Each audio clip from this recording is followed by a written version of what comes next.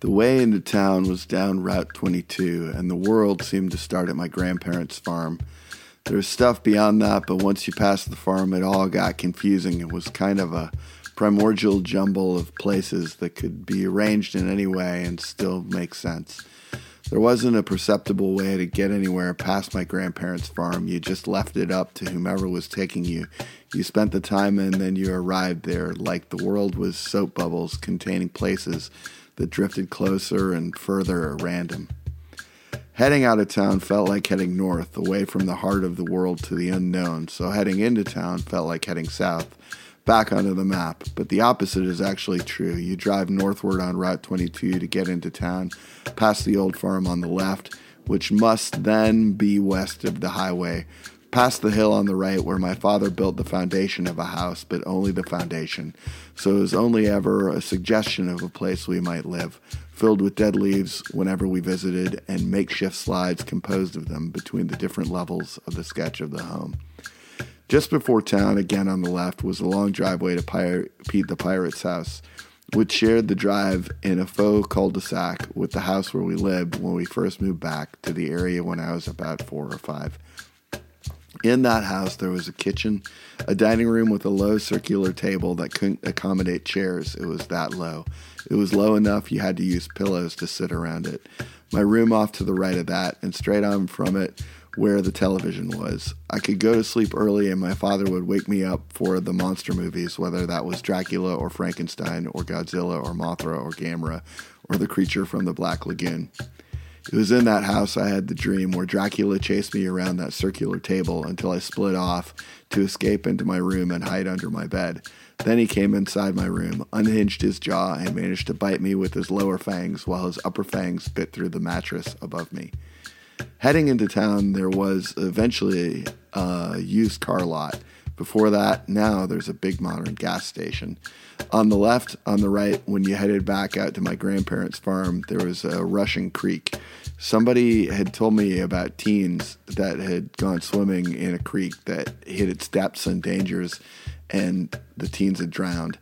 And I always had assumed that this was the creek, and this is where it had happened.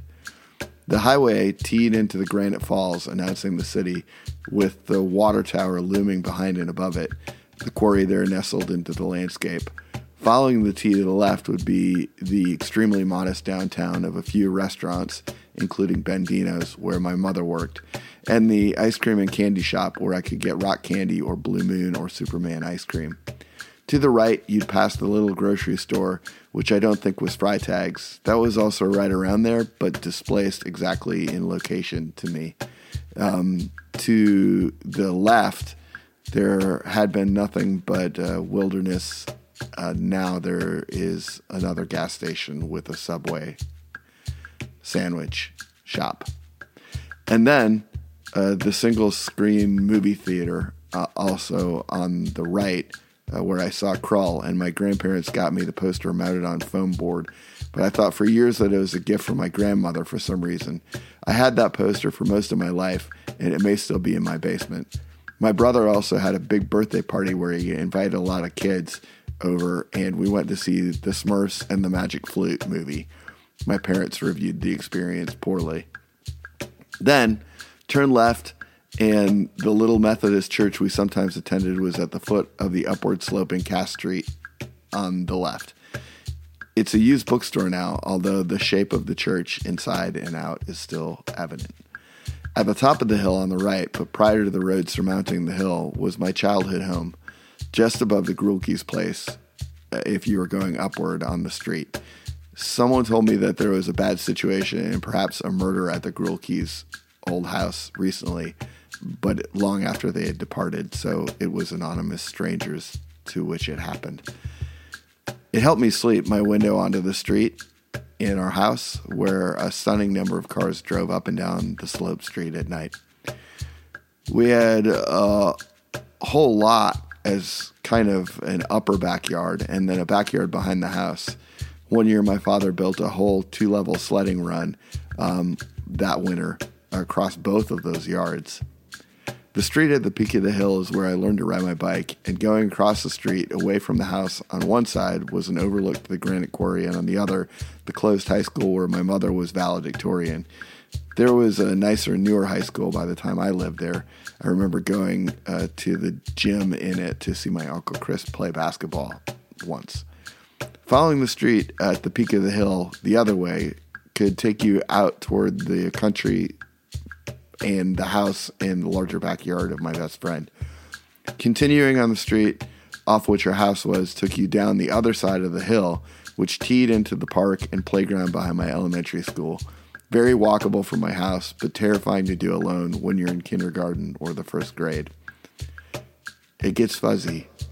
Following the street that tees into the school's park to the left loops back to downtown, but also should lead to a street or a turnoff to the large park that sits against Montella Lake. I spent a day being the slowest running kid at T-ball there once before I had to go to Sunday school instead and not do T-ball, but then I kind of didn't go to Sunday school that much.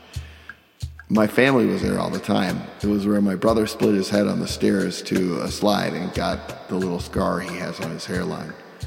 But the last time I went there as an adult where I was taking the trick, I looked for it. And I just couldn't find it.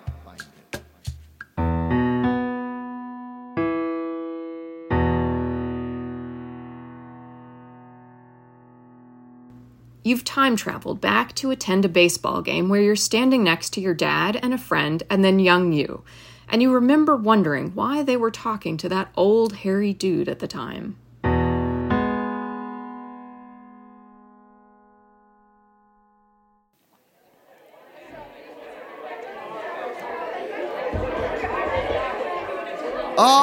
All right, we are back, everybody. Let's settle it down there. Yep. All right, so the answer to that last one, what did Grandma Swisson sell? The answer was decorative apples. Yes, if anybody remembers that now, if you put apples, we're going to take it. If you put decorations, I'm sorry, that's just not specific enough. All right, so we're going to do a listum for this next one. There are four correct answers.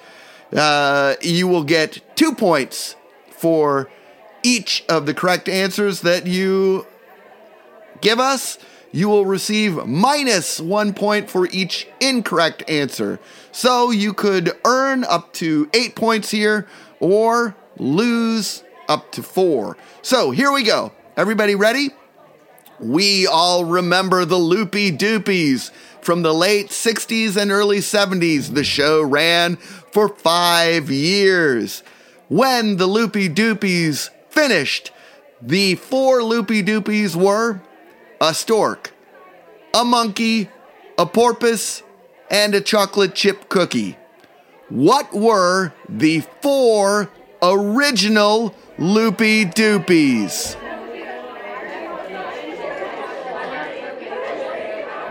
He's going to be hard to beat now.